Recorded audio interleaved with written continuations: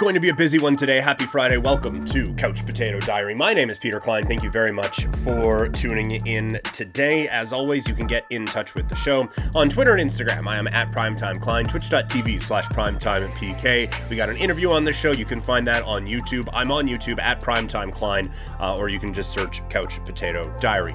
Very busy show for you guys today. It is Fights and Football Friday, and we got a lot of both of those. NFL rundown, CFL rundown, the WWE with a whole lot of cuts that make no sense at all. We got a UFC card to break down, and we got one of the biggest boxing shows of the year happening this weekend as well. So it is loaded. We got Mr. Boxing in Calgary, Michael Short, hopping on here in a little bit to talk about Canelo Alvarez against Caleb Plant. So, gonna be busy. I should probably stop the intro, and we'll just get right into it with our NFL breakdown for Week 9. Didn't do one last week. We went through why I didn't. So let's just get right into it here. This one, because there is so much going on, probably not going to be extensive, a bit more rapid fire. And also, some games suck. For example, Buffalo taking on Jacksonville. There is not a lot to break down in this game. Buffalo is better than Jacksonville is. Buffalo, I think, will cover 14.5. That is my feeling on this one. I don't see a world where Jacksonville keeps this even a little bit close, unless this is the definitive Trevor Lawrence game. Buffalo goes in, picks up a win, and moves on with their lives. Cool? Cool.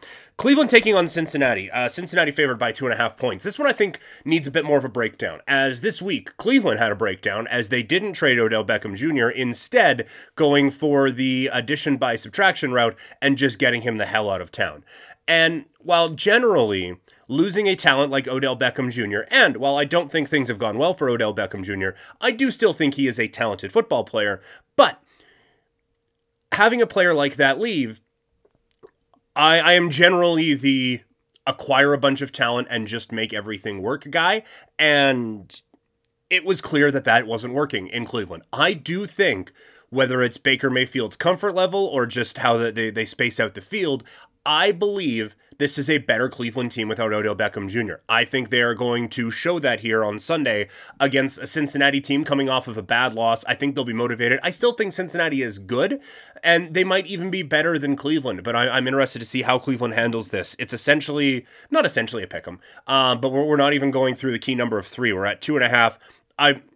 I'm probably going to wait on this one. I hope that there's a bit more money that comes in on Cincinnati to get Cleveland up to that 3.5 range. But right now I'm taking Cleveland plus 2.5. Denver taking on Dallas. I like the Cowboys minus 10. It sounds like Dak Prescott's going to play. They beat the Vikings without Dak Prescott. And we have seen it is not a strong team on Denver. And say what you want about how Von Miller has potentially fallen off a little bit, but that is still a loss for that defense.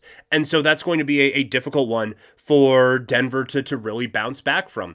And I think that there is an emotional component to that. So I like the Cowboys to cover minus 10. Miami taking on Houston. This is another one. Miami's not great, but they're better than Houston, and better than Houston by a lot. So I have this one at 5. I feel like it's at 5.5 now, but I have Miami at 5, so that is going to be the official prediction. Talk about this one on the Fresh Take Network with for our sports rundown. The Raiders taking on the New York Giants. A tragic week around the Raiders as Henry Ruggs is charged with driving under the influence causing death. Just a horrible, horrible, horrible story. First and foremost, thoughts go out to the 23-year-old woman and her family, who the 23-year-old who passed away along with her dog in the car crash. Just a horrific scene, and so it breaks your heart to think about it. From a Raider standpoint, Henry Ruggs is no longer there. From a football standpoint, and again, it feels so trivial to talk about this. From a football standpoint, I don't think this is that big of a loss. Henry Ruggs was having a breakout season, but he was also only getting 4 targets a game. They have Zay Jones that can cover that. I think the Raiders will be fine. Emotionally,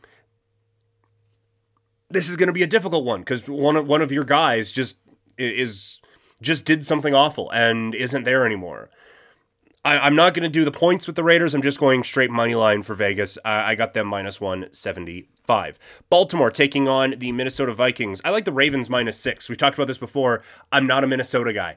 I don't buy what they are selling at all. I think last week was a debilitating loss for that team.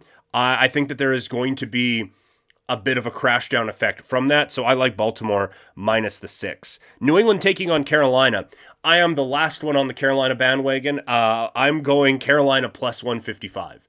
I think Carolina wins this one outright. I'm not there on New England. Last week was a good win against the Chargers, but where the Chargers struggle on defense is the exact area that New England can attack. I think that this is a better Panthers defense than what New England faced a week ago, and we'll see. Now, this is very much relying on the status of Sam Darnold for this game. And if there is no Sam Darnold, I'll probably just take the points instead. But for right now, Carolina plus 155. Chargers taking on Philadelphia. I think this is the biggest overreaction of the weekend. It's Chargers minus 2. Unless Justin Herbert is hurt and I missed it, I don't see why this is only Chargers minus 2. It's a plus matchup again for the running backs for Philadelphia, but for the Chargers are substantially better than the Philadelphia. But 2? 2? Come on now.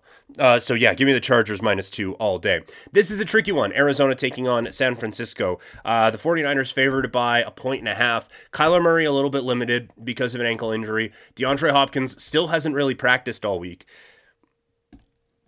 I still think San Francisco, there's kind of a good team in there, but I feel like Arizona has enough weapons if DeAndre Hopkins isn't playing that A.J. Green gets to step up. Although A.J. Green dealing with COVID, so maybe he doesn't get a chance to step up. But Rondale Moore is a very talented wide receiver. Christian Kirk is a talented wide receiver. They still have 2 good running backs. You have Zach Ertz, who you can get involved in the passing game. If Kyler Murray is a little slowed with his ankle, I do think that there's obviously a limiting factor to it, but I think that they'll be able to scheme up the offense to still be able to do some fun things. So I think Arizona covers plus 1.5.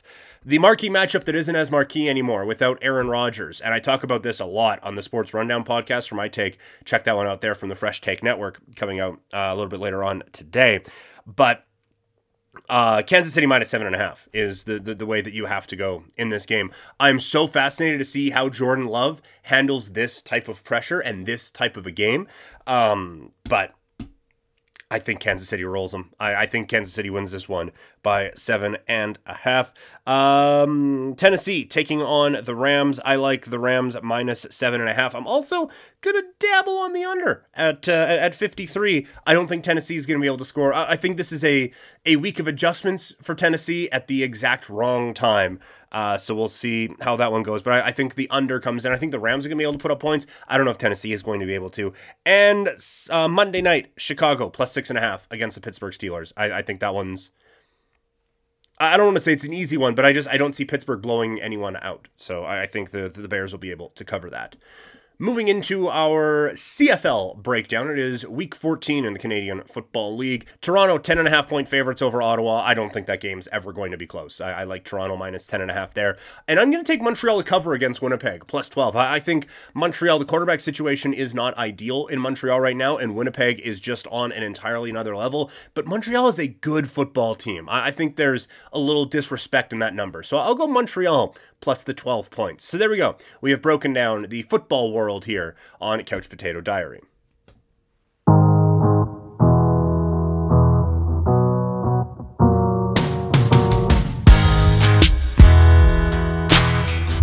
music that you hear on Couch Potato Diary is provided by Wasted Talent. Find them on Instagram at Wasted Talent, with X's where the A's would be, and find their producer on Instagram at Tommy Fresh Music.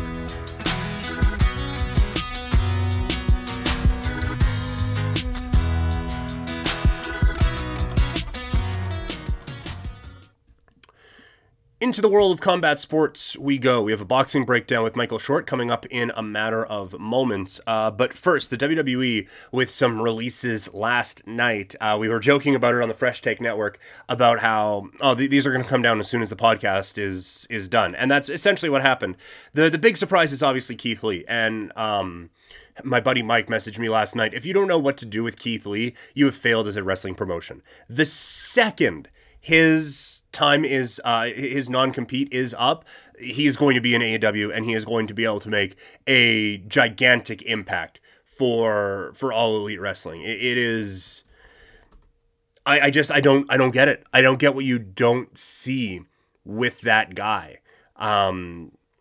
He screams star potential. He is a big dude who can move. He is phenomenal on the mic. He has an air about him. The main thing that really frustrates me about these, and there's a lot that frustrates me about these, but they literally just reported $255.8 million in revenue at their third quarter financial report, I guess. 15% year over year increase. $255 million in a quarter.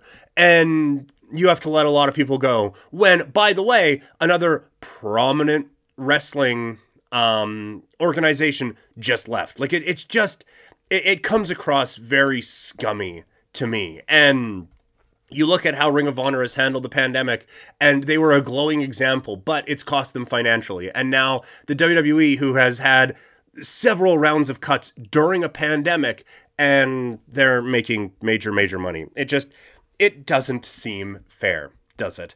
A couple of the other ones, like, we're not going to go through all of these and say where do I think they're going to go. I do, like, again, AEW is almost bursting at the seams with talent as it is, but I think a Mia Yim going to AEW would make a whole lot of sense. I think Keith Lee, obviously, Karrion Kross would be great there as well. Everyone seems to love Oney Lorcan. I wouldn't be surprised if he showed up there. And Frankie Monet, I think, would be a good addition, along with Ember Moon, would be good additions to the AEW roster. Gran Metalik and Lince Dorado, they're probably going to head over to Mexico and be luchadors there, and probably some form of a partnership with AAA or AAA. Probably going to show up on the AEW lineup at some point. Other ones like B-Fab, that one makes so little sense to me. And I don't know if she's overly spectacular as a performer, but they just called her up. She was just part of Hit Row. She just got the mic in a segment on Fox. Like, there's just...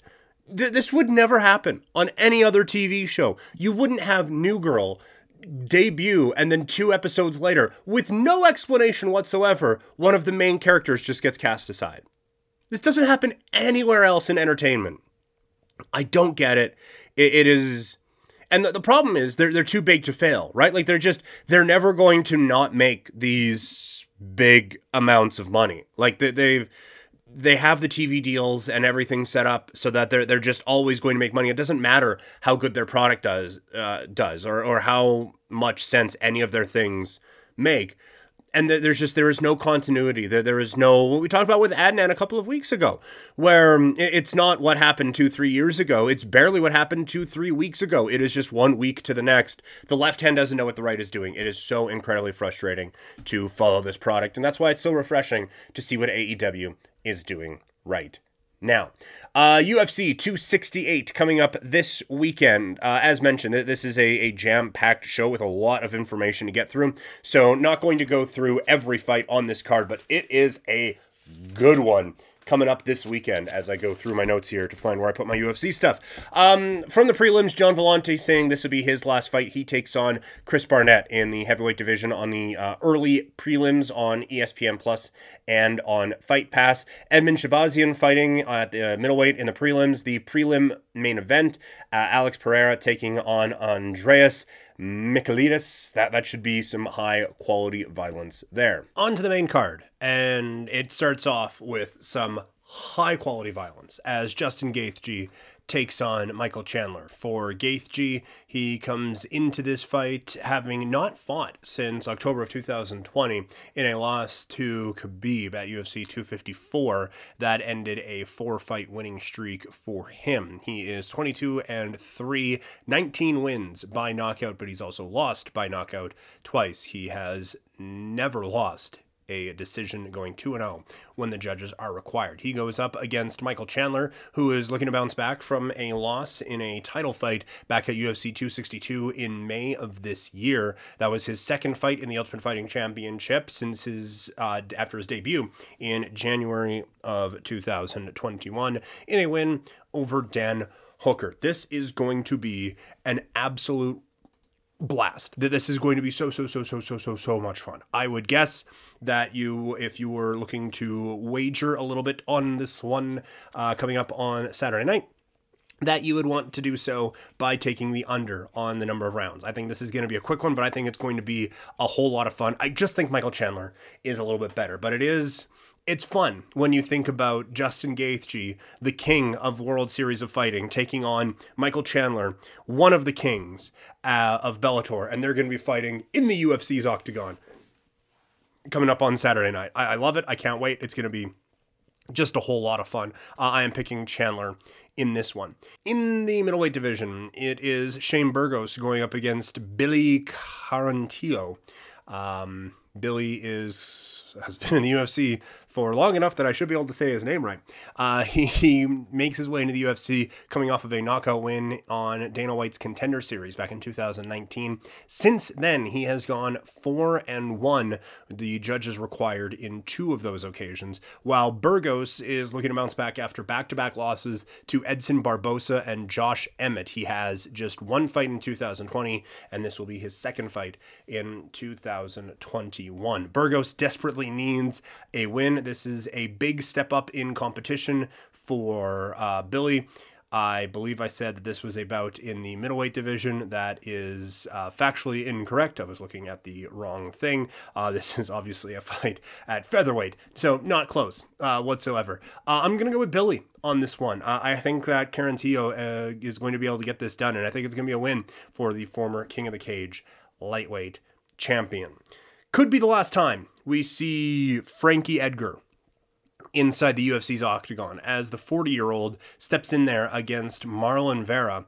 Vera is alternated wins and losses in his last 5 bouts, beating Davey Grant after a unanimous decision loss to Jose Aldo in December of 2020.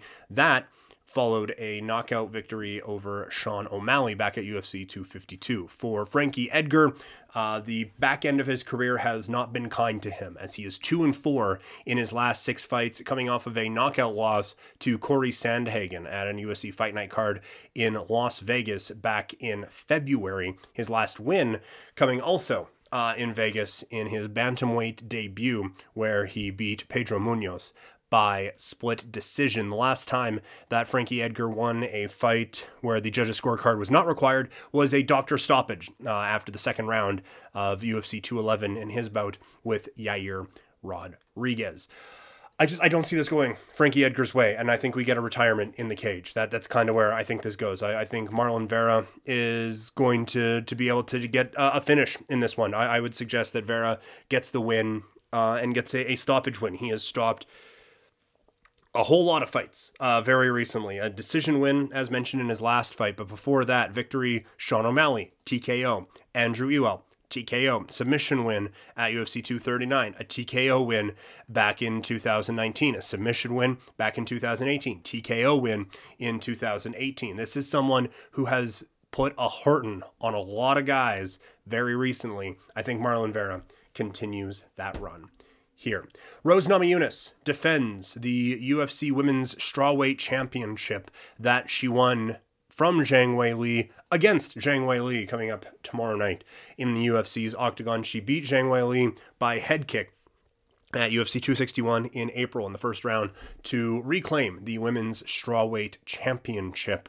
The only losses in her UFC career are to the only losses in her entire career are to fighters who are high up. Tisha Torres, Carla Esparza, Karolina Kovacevic, and Jessica Andrade. She got the Andrade win back. She has not got the Carla Esparza win back. She did, however, get a win over Tisha Torres a few years after falling in that one. Going up against Zhang Weili, the former UFC strawweight champion, who just saw a 21-fight win streak come to a close at the hands of Rose Namajunas. That fight was following one of the fights of the year, one of the fights of ever, when she defeated Joanna Jędrzejczyk to defend the UFC's strawweight championship a split decision win over Joanna there. I think Rose is able to get it done. I favored Rose in that fight. I favor her in this one as well. She just seems like she is on another level right now. She seems like she has found another stratosphere for her game to go to that I don't know if Zhang Weili can match. So I'm going to go Rose Namajunas. I think this one does end up going the distance, however, and I think it's going to be a bit of a crazy fight. And then in the main event, Kamaru Usman once again defends his UFC welterweight championship against Colby Covington. It was Covington who Usman first defended the title against back in 2019, breaking Colby Covington's jaw with 50 seconds to go in their UFC 245 bout. After that, Usman picked up a unanimous decision win over Jorge Masvidal, a TKO win over Gilbert Burns, and then in April, it was a KO victory of Jorge Masvidal in the second round of their welterweight title fight. Usman is riding an 18-fight winning streak into this matchup with Colby Covington, who has one win since that UFC 245 loss in 2019. It is against Tyron Woodley back in September of 2020. In the time that these two fighters have faced each other, we do not have a lot of in-cage examples of Colby Covington's growth as a mixed martial artist. We do have examples of Kamaru Usman's growth as a mixed martial artist. That does not mean that Colby has not grown as a mixed martial artist. Don't believe he's grown as a person, but from a mixed martial arts standpoint, I just feel like everything Colby can do, Kamaru can do it better. And we've seen before, that doesn't always mean someone just pitches a shutout. But Kamaru Usman, again, much like Rose Namajunas, Usman has found another level to his game. He is no longer just a lay-and-play wrestler. He is someone who can knock dudes the bleep out. I think Kamaru Usman gets it done. I think it is an emphatic victory. And I think we start to talk about him, not in the George St. Pierre category, but in the, hey, is he the best welterweight in UFC history, not named George St. Pierre? I think we get into that Matt Hughes discussion coming up on Saturday night. That's the UFC portion of things. What about the boxing side? Well, I chatted with Mr. Boxing in Calgary, Michael Short from Dakota, to get his thoughts on what is going to go down Saturday night at MGM Grand Garden Arena between Canelo Alvarez and Caleb Plant. The biggest name in the sport of boxing is back at it this weekend as Canelo Alvarez takes on Caleb Plant. Only one person worthy of breaking it down with us, and that is Mr. Boxing in Calgary, Michael Short. Mr. Boxing, how are you today, sir? Hey, I'm doing great, Peter. Thanks for doing this. This is a big weekend in boxing for sure. Watching a master move a little bit further into greatness. So, yeah, it's like you just said, he's the face of boxing right now. And one of the things that I like about him, he's not just going for the money fights. With all due respect to Caleb Plant, if that's what he was doing, this fight would not be happening. It feels like, anyway, from my perspective, he's going a lot on merit. Like, oh, this guy is the next challenger. Okay, I guess I'm fighting that guy. There's a confidence that whenever I'm fighting, I'm the draw. We're going to make money regardless. And I really respect that about him. He's not just going for the big fights. It's who is the next worthy challenger? This guy? Okay, I'm fighting this guy then. Yeah. And, sometimes these are pushed by the organizations. So for instance, Caleb Plant holds a world title, and this is a way to unify those titles. We'll get into the details of the competition of the fight coming up here, but this is a worthy opponent. He's an undefeated guy, and he's got a world title belt, and he's definitely legitimate in his own right. But there's levels to boxing, and I think Canelo will demonstrate that on fight night. Mm-hmm. In terms of your excitement level for this fight, where are you at right now? Are you buzzing for this one, or I guess where is your excitement level at? Oh, absolutely. I'm gonna buy the pay-per-view for sure. You call me Mr. Boxing YYC, and yeah, I'm definitely a boxing fan. I love the sport, and it's a chance to watch one of the greats of this era. And I for sure will spend whatever it is, $80, I think, is the Showtime pay-per-view price tag. And yeah, for sure, I'm going to definitely watch it. Makes a fun evening, and you make something really fun for dinner, and you have a night of fights in your living room. So Yeah, always an event with Canelo as well. And you mentioned this is the first time back on pay-per-view for a little bit. The thing with DAZN doesn't seem like it went particularly well for him. Financially, I think it went well. But are you surprised at all that we're seeing Canelo back on pay-per-view? Well, not so much surprised. I think Showtime's the main one still doing that style of pay per view as opposed to ESPN Plus, DAZN, that kind of thing. So, but you're talking about big money being generated for these things, and it's got to come from somewhere. They got huge live gates. They got big audiences for these things. This one is, I believe, it's MGM Grand, so that'll be a sold out arena in Las Vegas. And they have to generate the money somehow. Canelo is a humongous draw. He's making really, really big money. Floyd Mayweather type money before Floyd retired and then made the biggest money of his career, with some of these gimmick matches and stuff. So, but yeah, he is going to be needing to get paid what he's deserving, and you got to generate that somehow. So that's how it's going, is the old school pay-per-view. And I think this fight generates the interest enough to warrant pay-per-view as well. Mm-hmm. As far as the build goes, we saw these guys, I believe it was back in September. There was a bit of a skirmish at a press conference, which a skirmish at a boxing conference, I am stunned. But what have you thought of the build up for this pay-per-view fight Saturday night? Hey, that was legit heat. Mm-hmm. Canelo, he pushes Caleb Plant. Caleb comes back, slaps him across the face, and Canelo let one fly, and he actually cut him underneath the eye. Like it could have possibly delayed the fight. Mm-hmm. So it wasn't a work. It wasn't WWE style. It was legit heat. And Canelo just, he's building up that he doesn't like this guy, and he's going to show him levels of boxing and all that kind of talk. So, yeah, it's definitely legit heat between the two. And so that makes for an exciting stare down at the weigh-ins. It makes for an exciting first couple of rounds of the fight as well. So it's going to be pretty good. As far as the fight is concerned, for Caleb Plant, this is obviously the toughest fighter he's ever fought. Canelo, I would say, is the toughest fighter that most fighters who have fought Canelo has ever fought. So for Caleb Plant, how do you think he handles this giant step up in competition? I guess, I don't know. Maybe that's sort of a loaded question, because I don't think he does handle it. Oh, okay. Very well.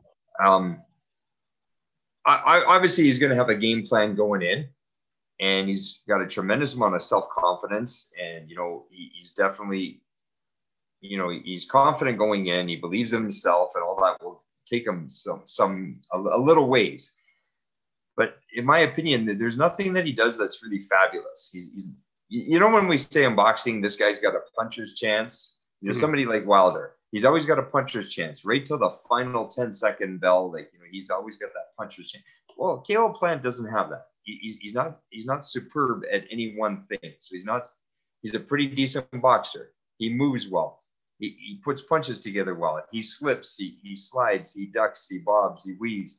And he's okay with some of the power, but yeah, so was Billy Joe Saunders, right? So Billy was undefeated. He was a good boxer, and he looked very, very well and very crafty against guys like David Lemieux and stuff like that.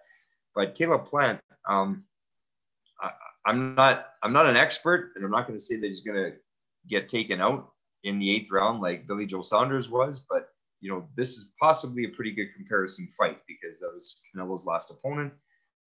And I would see Caleb not faring very well after maybe about the 4th or 5th round. And depends, he might have to shuffle the deck, as Archie Moore used to say, and just start to look to survive if he wants to go the 12 rounds. What was that big British guy, Callum Smith? Mm-hmm. He went 12 rounds with Canelo, but it was a very rough night for him.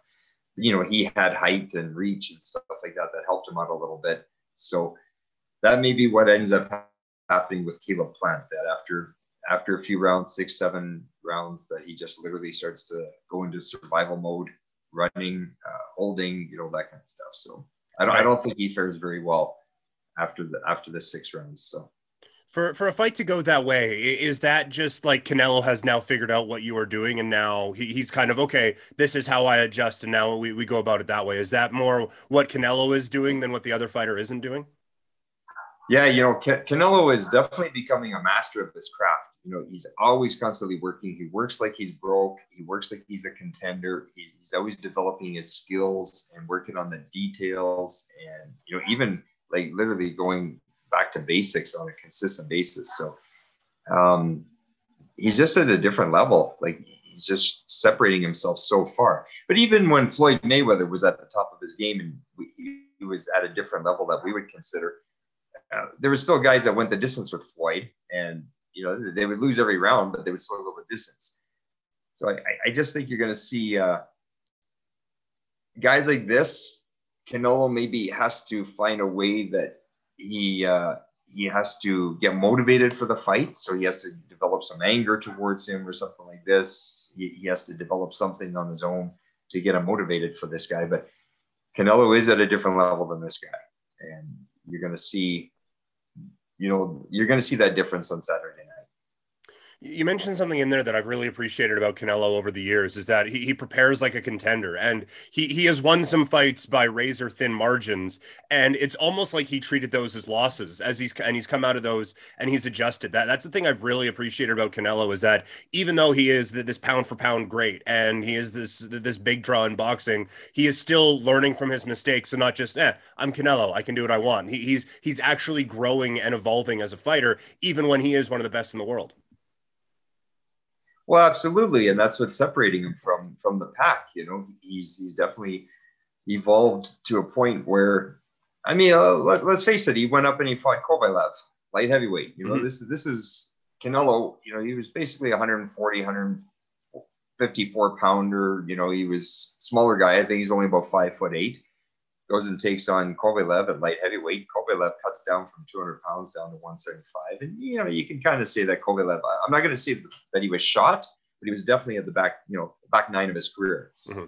And Canelo, takes him out quite workmanlike. It wasn't a very difficult fight for him. I don't think that Caleb Plant could have done that. Caleb Plant might have outboxed Kovalev, but he wouldn't have taken him out that way and beat him up. Same thing with Triple G. I don't think Caleb Plant would have handled the power of Triple G. So when I say that Caleb doesn't do anything that's spectacular or really fabulous, like, he hasn't been in with those kind of guys yet. He hasn't fought a guy with the biggest power in the division, for instance, like a Triple G, and handled that. Mm-hmm. Even Canelo, when he fought Kirkland he was a big puncher. He was very, very good puncher, and very rough, strong, tough guy on the inside. And, Canelo dealt with that no problem at all. Like, it was very easy for him. I believe he won both of the Triple G fights, even though the first one was declared a draw. I believe Canelo won it, but he definitely won the second fight. And mm-hmm. I don't think Caleb Plant could have dealt with that kind of adversity, and he hasn't dealt with that kind of adversity yet in his career. He's outboxed guys, and he's okay. He's a very decent competitor, but not at Canelo's level. So yeah.